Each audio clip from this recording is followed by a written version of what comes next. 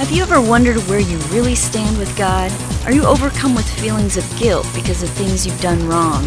Are you tired of religion that focuses on rules that you can't keep? Have we got good news for you? It's time to listen in on some casual conversation with Mike Kapler and Joel Brueseke and discover what true freedom is all about. This is Growing in Grace. It's Joel Brueseke, Mike Kapler, Growing in Grace. Here we are, once again, talking about the good news. There's a lot of bad news in the world, a lot of things going on that, man, they can drag a person down. We understand that. We've been through stuff in our own lives, and we live on planet Earth just like everybody else. But one thing that we want to do then, because of all the bad news in the world, we do want to focus in on the good news, the gospel of Jesus Christ. That's what we're here to do. We're looking to encourage, we're looking to lift people up, build up the body of Christ as we discuss what the scriptures say, as we discuss the various things that God has put on our heart to talk about regarding His love, grace, and His mercy. So I'm Joel, and Mike Kapler is with me. How's it going, Cap? Good, Joel. Some people ask, why do you guys do this? Well, here's one reason why. We're just not around very long on the earth. I mean, yeah. Our average listener right now has probably only been around for a few decades. We feel like we've lived forever, right? Because we can't remember a time where we didn't exist, but we haven't been here very long, and we're not here very long. It's really just it's such a passing thing that goes by so quickly. I think people who get older, Joel, and get closer to the end of their lifetime on the earth, they realize just how fast it really went. We all begin to realize that as we get older, but you realize just how fragile life is, and as far as here in this life, how quickly it can go by, and how quickly it can end. But we have something better than that. We may not have always existed, but we do have something called the eternal life that's been passed on to us, and we did a podcast on this once. There's everlasting life that goes on forever from this point forward. And then there's eternal life that we received from God. It's His life. And you see, God has been around forever. Not only will He be around forever, but He has been around going backwards forever. And I know that's hard for our finite minds to comprehend, but that's the life that's within us now. A life eternal from beginning to that didn't have a beginning to an end that won't have an end. And that's the life we live in Jesus Christ. Yes, exactly. And it is. It's mind-blowing. It is something that we're never going to fully understand here on earth, as we do see kind of dimly as through a mirror. Someday these things will be revealed to us, and I do think that we will have the whole rest of time and eternity to grow and to get to know God and to get to know who we are and all these wonderful things. And in the meantime, we are down here on planet Earth. We're called to encourage one another, support one another, build one another up, and there is a lot of good news to share with one another regarding the gospel of Jesus Christ, regarding the life that God has given us in Himself, this eternal life that we have in Him, and so that's what we're here to do. One thing that we were planning on talking about today, we've been talking a little bit about is the gospel, is salvation a matter of, you're saved by grace through faith, or are there some works that we need to add to it? Because certain scriptures, certain passages seem to say one thing. So our last couple of podcasts probably would be sufficient to, although we've talked about a lot of that stuff in the past too, but the last couple of podcasts would be a good place to start if you want to go back and listen to some of that stuff. But if, Cap, you asked a question, maybe I'll phrase it my way, and then I'll let you phrase it the way that you had phrased it to me. But if there are works that we need to add to grace through faith, if there are works that we need to do in order to either be saved or to maintain our salvation, what are those works? And can a person possibly do it? Yes, the subject came up in a letter somebody had written to us, and this is really something that goes through the minds of a lot of people out there, unfortunately, and that is it really just grace? Is that all we need? Or is it grace plus something else? Is there some responsibility on our part for this thing to stay intact, this thing that we call eternal life or salvation? So my question is, and there's a lot of scriptures we could go through here, but let's just use a little common sense here for a second. What is it, plus grace, specifically, that you think we would need to add to what Christ has already done through what has been called a finished or completed work at the cross? What could possibly be added to that on our part to make sure that we are moving forward with God, that we have a place with God, that we have salvation intact, relationship with Him, fellowship with Him? What secures and guarantees that we're going to have all of this with God if it's not just grace alone? So I'm asking this question so that we can provoke some thought out there in your mind, because there are people who are wondering this.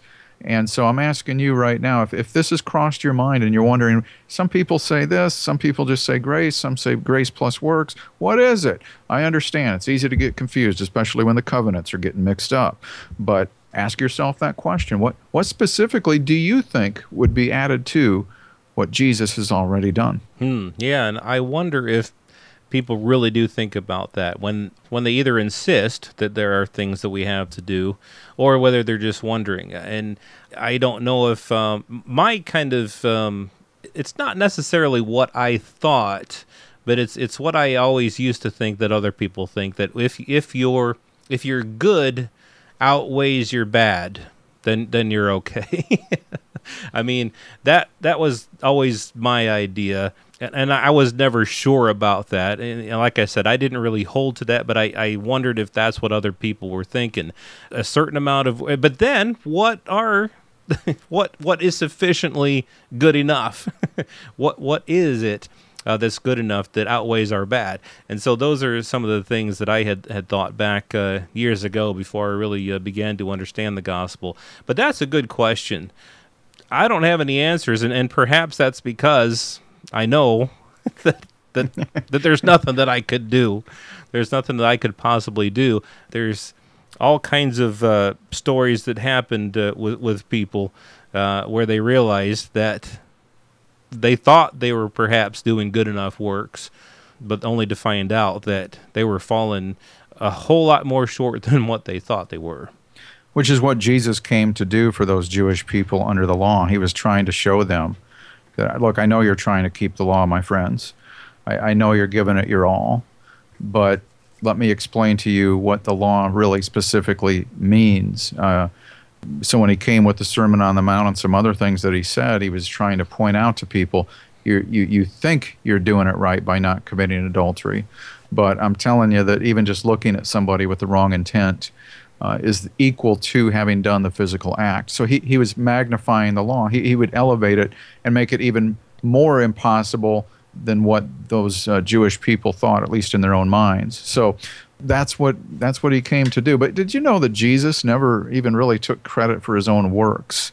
You ever notice that? I mean, we think of how Jesus lived the perfect life, fulfilled the law, and did all those wonderful things with the miracles and the healings, and oh my goodness. And so, but we stop and say, wait a second, all the stuff that Jesus accomplished, he didn't take any credit for it. Jesus, the Son of God, the only one to live a perfect life. and he even said, hey, this stuff that I'm doing here, it's not me. I'm just a man. Yes, he was the God-man, but he was 100% human, and it was because he was a man that he was able to do the things that he did, anointed with the power of the Holy Spirit. So he said, I don't do anything apart from what I see my Father do. He's doing the works through me. And so it is with us. We don't lay claim or take credit or do any boasting for the things that we do, because that just goes back to self-righteousness, which is what the Jews were trying to establish under the law, was their own righteousness. And what did God say in Isaiah about that? Your attempt at righteousness is like filthy rags to me. Yeah, I mean, you bring up a really good thing there, that even Jesus himself, it wasn't him trying to do what he had been called to do. It was him trusting in the Father to do the works in and through him. And that is really how that's the way that we received Christ, by grace through faith, by simply trusting in what God has done. And that is how we walk out this life. Because otherwise, when people were trying to justify themselves before God, or when people are asking questions about what they must do, Jesus gave them stuff to do. He said to the rich young ruler, sell all you have and give to the poor. He said to the certain lawyer, after telling him the parable of the Good Samaritan, when the person had gone and spent lots of money trying to help the person, the Samaritan had spent all this money, and Jesus said, go and do likewise. Jesus also said, you shall love the Lord your God with all your heart, all your soul, all your mind, and all your strength, and you shall love your neighbor as yourself. And again, we can go back to the story of the Good Samaritan. That's the story of someone who loved his neighbor as himself. And so if there are works that we can do, then it's a matter of loving God with all our heart, all our soul, with everything. You got to give it everything. You got to give it your all. You got to love your neighbor. You got to do for your neighbor what you would do for yourself. And so if it's of works, the list is never ending. But the good news, of course, as we've been talking about, is that it's not a work, it's a rest. We rest, we trust. We trust in the Father. We trust in the Holy Spirit. We trust in the finished work of Jesus Christ. And everything comes out of that, just like it did for Jesus. He did what he saw his Father doing, and we can rest in the finished work of Jesus Christ and let his works flow out of us. That's good stuff. I mean, you brought up a great point, Joel, with trying to love under the command. It couldn't be done. That's not even love. Right. So we couldn't even do that. But, under the new covenant, there are several new laws that are referred to under the new covenant. Law of faith, the law of spirit of life in Christ Jesus, the law of liberty. And I believe it was in one of John's epistles where he said that these commandments under this new covenant, under this new system, these are not burdensome. Right. So now, as opposed to what you were just talking about under the commandment, see, now loving God for me now, loving others for me now, it's not burdensome. Why? Because I'm not under the command to do it. And I imagine that probably brings up a lot of questions for some people. I know it did in the early church. Is it a matter of being saved and then keeping the law? In the early church, there were some Jewish believers especially who thought that those in Christ, whether Jew or Gentile, were meant to keep the law. Paul seemed to make a different case. We'll talk about that next week right here on Growing in Grace at growingingrace.org. This has been Growing in Grace with Mike Kapler and Joel Brizicki, heard online through various internet sources around the world each week. To access hundreds of past programs, visit graceroots.org. Share it with a friend and listen again next week for more Growing in Grace.